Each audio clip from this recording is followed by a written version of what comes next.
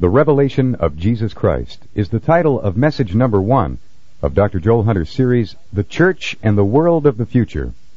This is actually a study of the book of Revelation. From the New American Standard, Dr. Hunter's scripture text is Revelation chapter 1, verses 1 through 3, and it reads as follows. The revelation of Jesus Christ, which God gave him to show to his bondservants the things which must shortly take place.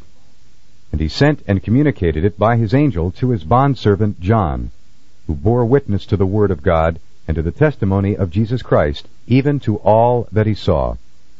Blessed is he who reads, and those who hear the words of prophecy, and heed the things which are written in it, for the time is near.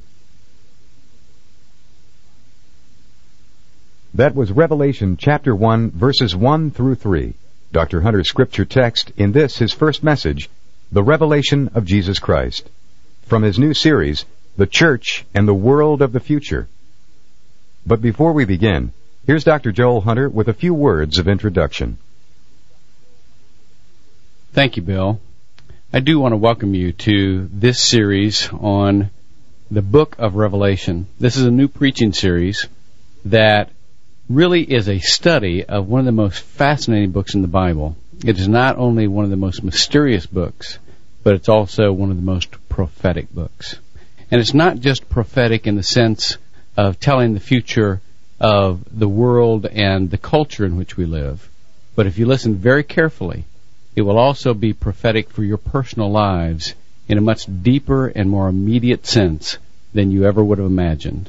Join us now for this study. I am the Alpha and the Omega, says the Lord God, who is and who was and who is to come, the Almighty. I turned around to see the voice that was speaking to me. And when I turned, I saw 7 golden lampstands. And among the lampstands was someone like a son of man, dressed in a robe reaching down to his feet, and with a golden sash around his chest. His head and hair were white like wool, as white as snow, and his eyes were like blazing fire. His feet were like bronze glowing in a furnace, and his voice was like the sound of rushing waters. In his right hand he held 7 stars, and out of his mouth came a sharp double-edged sword. His face was like the sun shining in all its brilliance. When I saw him, I fell at his feet as though dead. Then he placed his right hand on me and said, Do not be afraid. I am the first and the last. I am the living one. I was dead, and behold, I am alive forever and ever, and I hold the keys of death and Hades.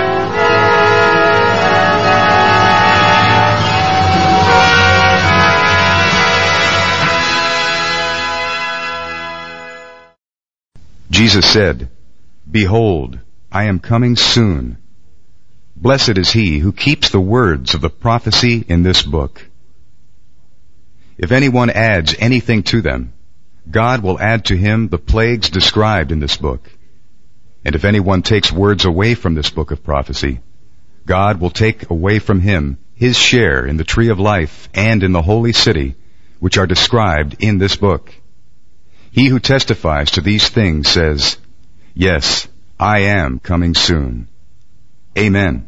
Come, Lord Jesus. I think the only difference between this and heaven is in heaven we won't get worn out.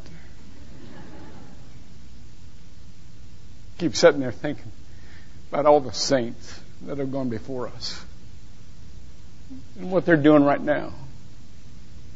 I'm so glad for them. I can't wait.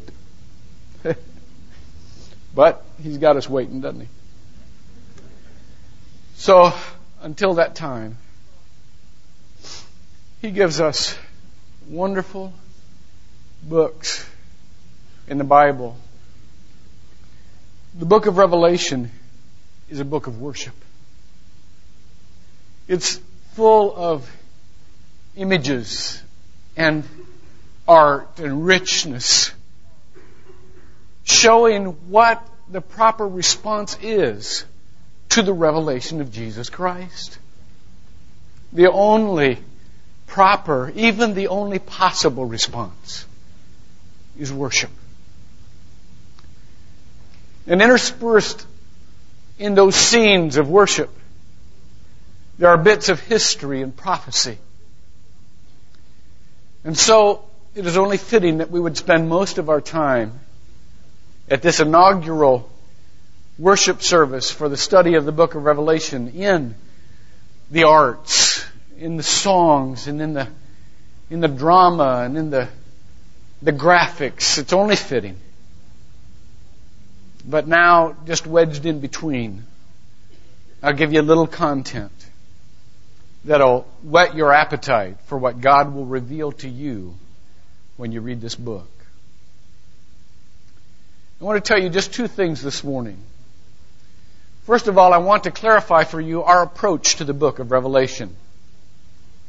Everyone, when they study the Bible, has a way of interpreting the Bible.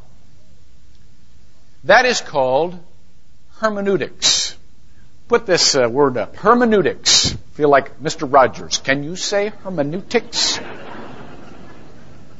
By the way, you know he's a Presbyterian minister?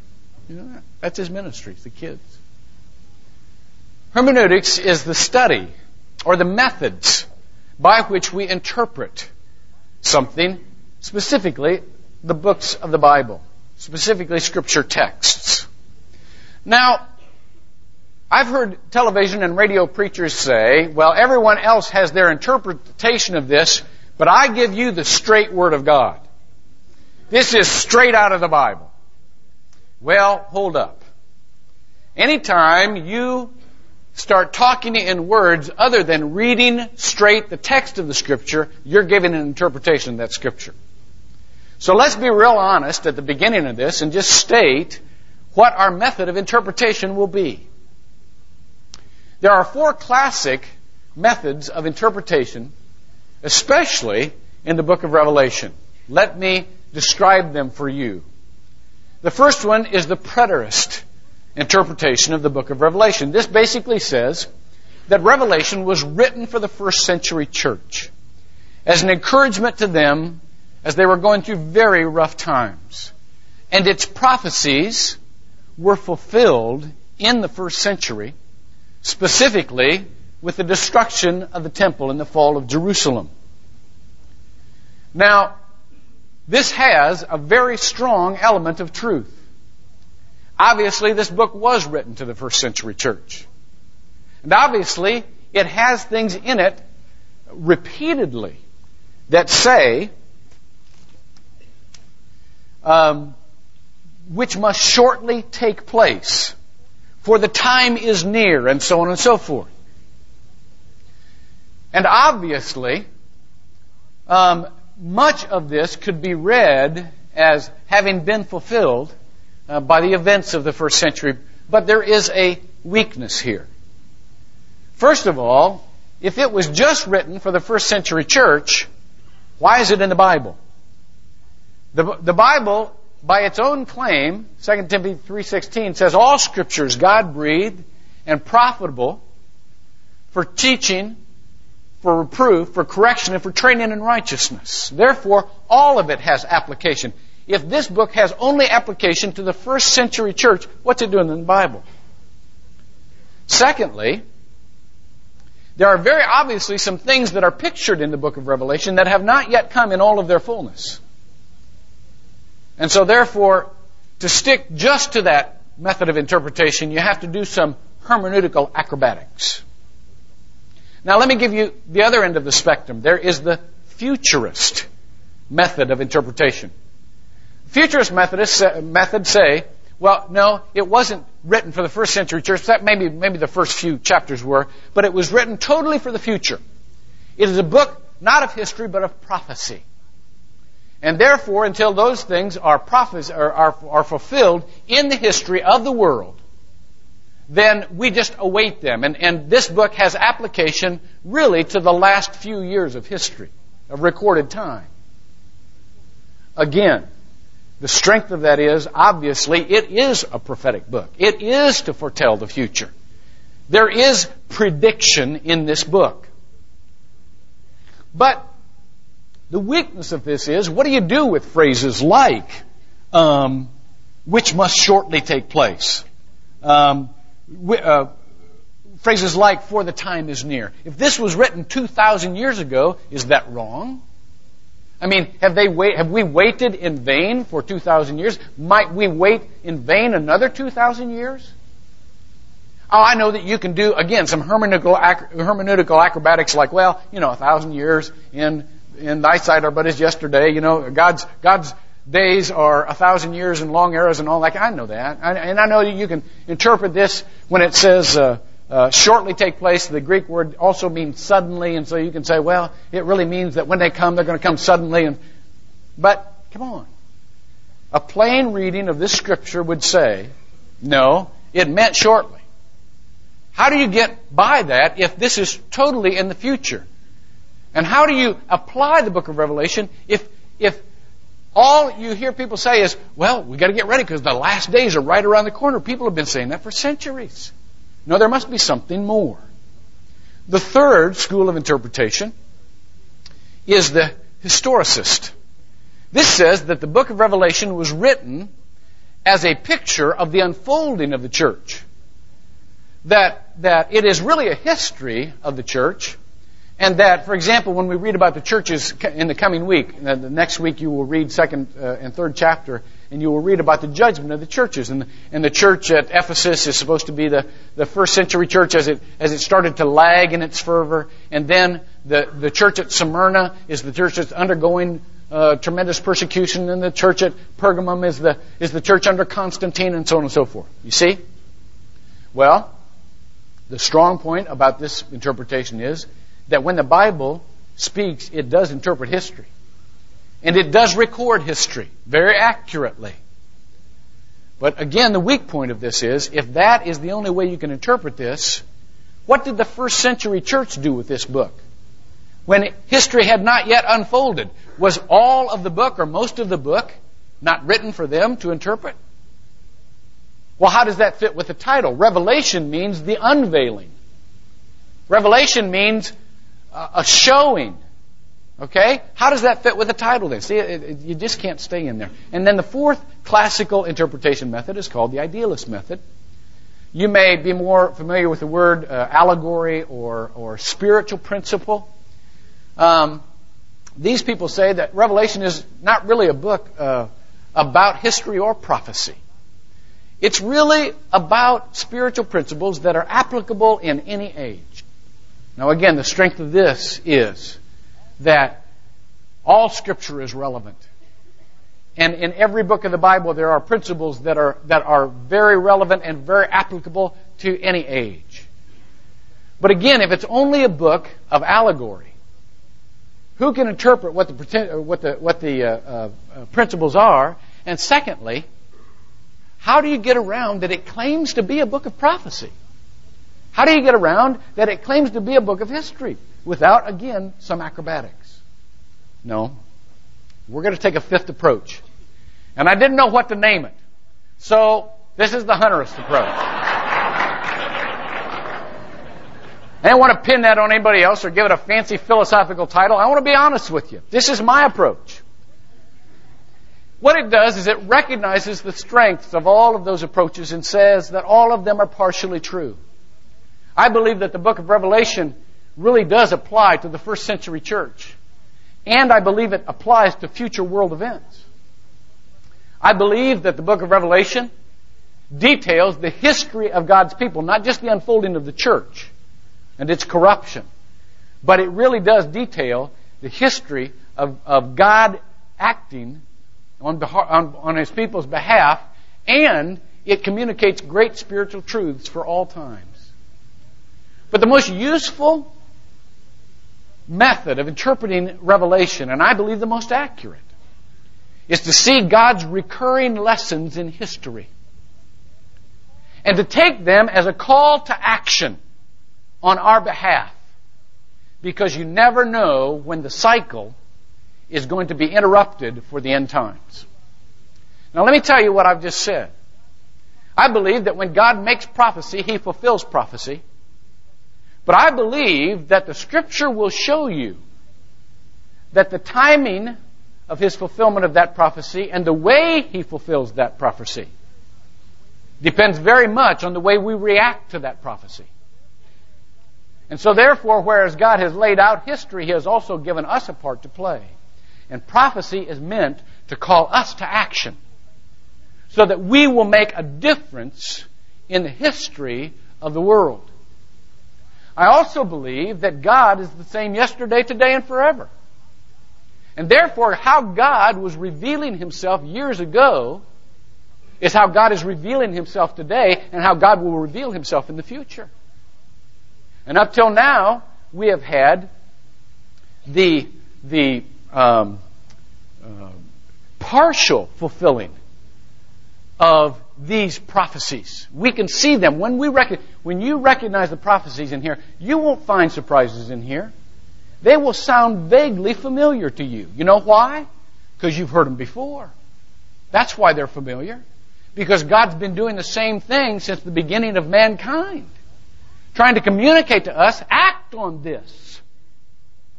But the reason that they will be vague is because we have forgotten how to see God. Now take the screen down and let me talk to you for a while. I've just told you how we're going to study the book of Revelation and how I want you to think of Revelation. These are things that God is doing that will be in your immediate future. But they will also be in their fulfillment in the future sometime. We may be on the last days, and I tell you what, I see a lot of signs that could very well place us at the last days. I realize people have been saying that for years. The signs are here, though. Or it may be just a provisional fulfillment.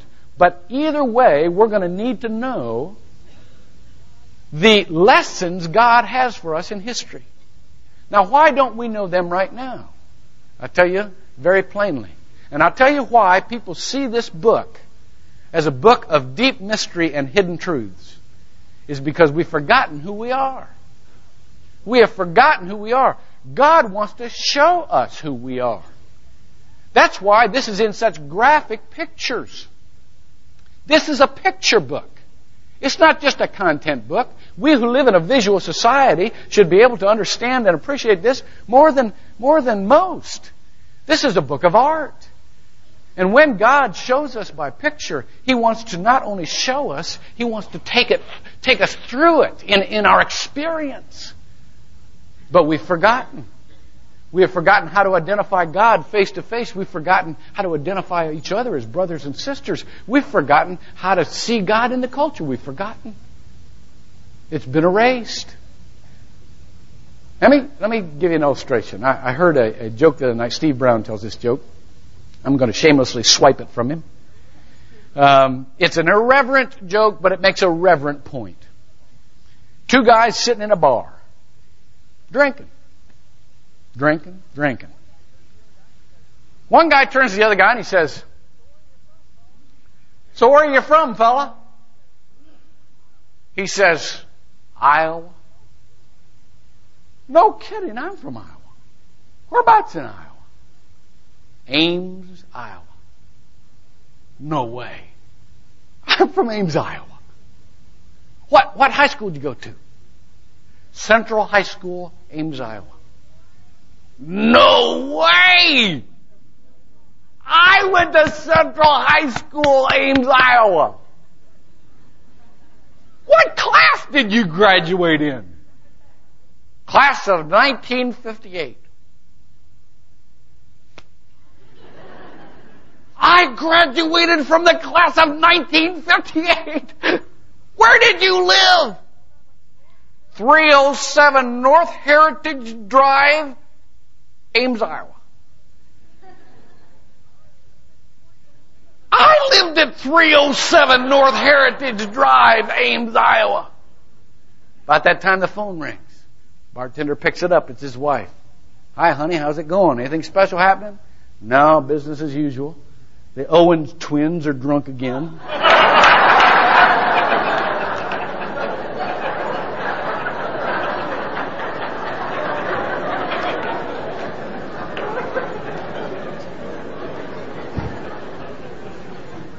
Let me tell you what's happened to us. We have drunk in so much of the world, we can't recognize anymore what God's doing. We have taken it in and it has clouded His action and our identification from Him. It stands in the way of what God meant to be, plainness, and now we call it mystery.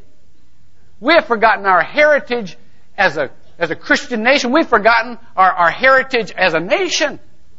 Now, let me recommend you go to those Peter Marshall lectures this week, Monday, Tuesday, Wednesday, and Thursday. There are 9 to 11, there are 9:30 to 11:30 in the morning, 7 to 9 every night, every morning, every night. This is a guy who's a Yale graduate, Princeton Theological Seminary graduate, who will tell you how this country was founded, and you will sit there, and I will guarantee you will be absolutely flabbergasted. You will be asking yourself this question: why did I never know this? Well, we did know it at one time. We've forgotten. We've drunk in the world. And we don't know anymore who we are or who we are to each other. And so God writes us this book to remind us who we are, to make it plain to us. Let me give you just a little bit of the content of the first chapter, the introductory chapter of this book, just enough to get you to be able to read the next couple of chapters with accuracy, and then we will finish with worship. Actually, we won't finish at all, because you're going to go out here worshiping all day long.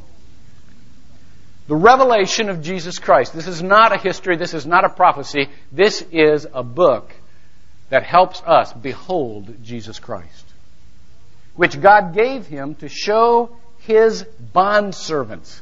You will see as time goes along that you are key in understanding and playing the central part of His history. Only believers can know what's in this book. The mysteries of this book are given just to those who would plainly see Jesus. The things which must shortly take place. Again, remember those cycles. And He sent and communicated it. The Greek word here is signify. And remember what I told you about the art of the book. I want you to loosen up as you read this book. Don't try to analyze every little head of a locust, you know. Step back and see the art. You know, understand it as sign language. You ever see the deaf interpreters? It's just beautiful what they do. They've got this sign language, and from when you're first watching, you go, "What's going on here? I don't, you know, this looks all gobbledygook, you know." And you'll see them. You'll try to relate the words, and one person will say "poor," and they'll go like this. And you go, "Now, what in the world does that have to do with being poor?" But then you hear the background of that, and poor people sometimes have to sew patches on their elbows, and so you go, "Oh, I understand that now." And when they say Jesus, see, you know what that symbol is, don't you? You see, it's not just content, it's beauty. It's art. And so you've got to read this book like art, because that's how He communicates it, through symbols and signifying things, in order to add to the experience of worship. It says, by His angel to His bondservant John, who bore witness to the Word of God and to the testimony of Jesus Christ, even to all that He saw. Now you will hear those words witness and testimony again and again and again. You know why? Because this isn't given for your head, it's given for your life. If you just try to understand this thing intellectually, you will miss the point. It is given for your life. It is given to become a witness and a testimony in you for as long as the Lord tarries. And let me show you the next verse, which says, "Blessed is he who reads and those who hear the words of the prophecy and heed the things which are written in it, for the time is near." Again, there's that call to action. I'm giving you this so that you will change your lives. It's that simple. This isn't just a movie that you go to watch. This is a change in life. John to the 7 churches that are in Asia. Now, whenever you see the word 7 in Revelation, I want you to think of that not in terms that we understand it, just 1, 2, 3, 4, 5, 6, 7. But I want you to see that there are certain numbers that are perfect or represent whole numbers or represent universal numbers. 7 is one of those, and the multiples of 7 are. And so therefore, when he says to the 7 churches, yes, he is writing to the 7 specific churches, but he's also writing to the church universal of all time that are in Asia, grace to you and peace from him who is and who was and who is to come, and from the 7 spirits who are before the throne, and from Jesus Christ. Who are the 7 spirits who are before the throne? The Holy Spirit. He just did a Trinity. To God, to the Holy Spirit, and to Jesus Christ. It says, and the faithful witnesses, the firstborn of the dead, and the ruler of the kings of the earth. Here's a little bit of information. This is not just applicable to you. It is called for your action, but is also given to you so that you can understand things that are going on in the world that have nothing to do with Christianity. Because Jesus Christ is also ruler of the world. He's the head of the ruler of the worlds. It says, to him who loves us and released us from our sins by his blood, he has made us to be a kingdom, priests to his God and Father, and to him be the glory and dominion forever and ever. Now let me say this in closing. This is a book to prepare us, to purify us for the judgment that is coming. It is to purify us for the horrifying prospect of justice raining down in this world, which it will do. When you read in here things of fire, and his eyes were like a flame of fire, and his feet were like burnished bronze when it had been caused to glow in the furnace. Anytime you see fire, the Bible uses the word fire as purifier. In other words, I'm getting you ready for what is to come, and I'm going to take you through trials, but the trials are to purify you for the judgment that is to come. And the sword that comes out of his mouth is that which will divide the good from the evil, in order that we might stand in the day of judgment, when the horrible justice of the Lord, the wonderful, righteous justice of the Lord rains down. Go with us on that journey. But don't go unless you're prepared to change your life. Pray with me. God, I pray that you would come among us so that we could understand this book of the Bible. Understand it in a way that applies to our lives. Understand it in a way that applies to our history. Understand it in a way that applies to our future. God, use this book. As we read of it, send your Holy Spirit into us so that we can see ourselves in it. So that we can understand that you are sovereign, and that the trials and tribulations that we are about to experience, whether they be in a provisional sense or in an ultimate sense, that those trials and tribulations would ultimately lead to the absolute joy of pronouncing and seeing the consummation of your kingship of all of history. We pray this in Jesus' name. Go with us on this journey through this storm, and fix your eyes on Jesus. Because as you do that, not only the end, but the journey itself will be full of rejoicing.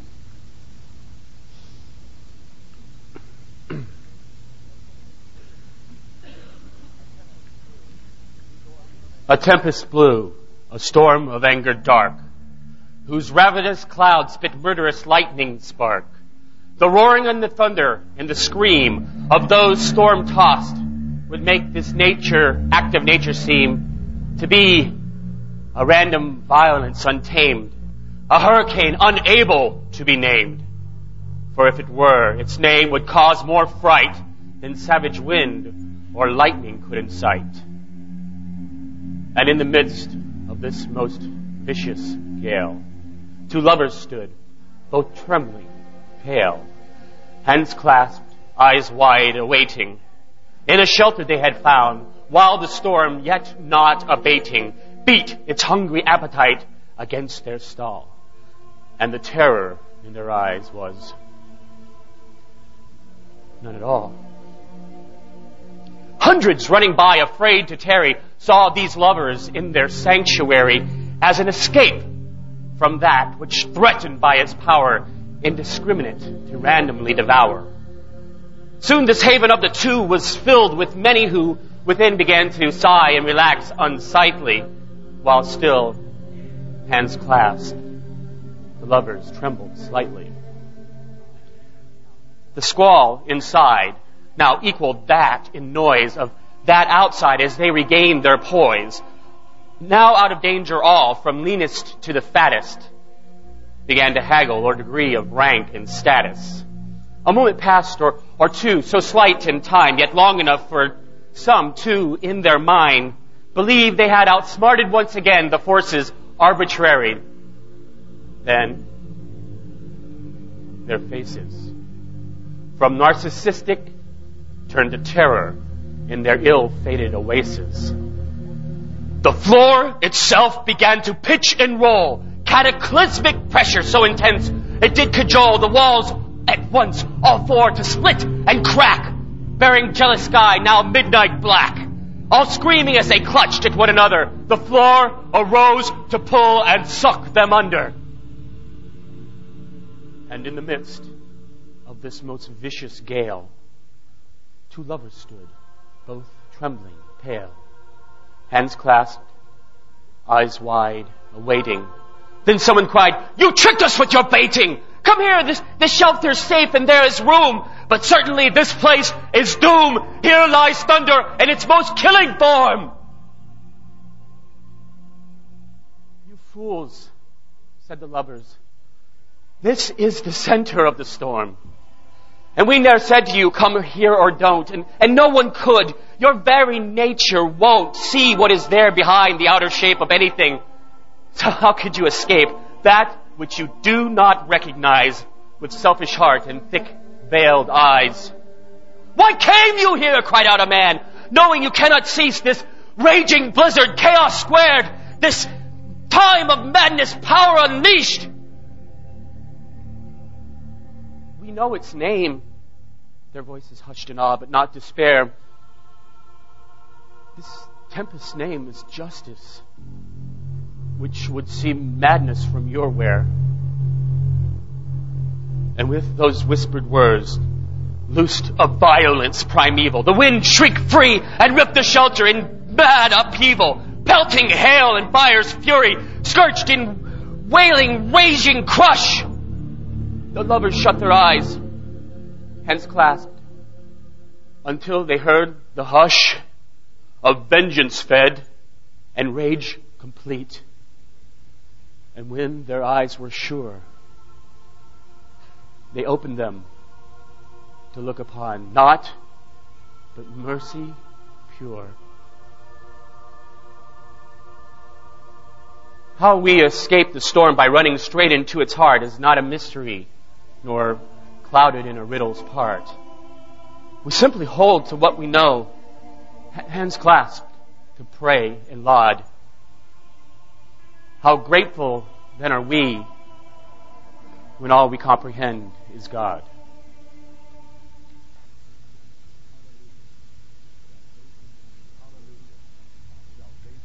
Hallelujah! Salvation and glory and power belong to our God. Hallelujah! For the Lord our God, the Almighty, reigns. And his eyes are a flame of fire, and upon his head are many diadems. And he has a name written upon him, which no one knows except himself. And he is clothed with a robe dipped in blood, and his name is called the Word of God. And the armies which are in heaven, clothed in fine linen, white and clean, were following him on white horses. And from his mouth comes a sharp sword, so that with it he may smite the nations, and he will rule them with a rod of iron. And he treads the winepress of the fierce wrath of God the Almighty. And on his robe and on his thigh he has a name written, King of Kings and Lord of Lords.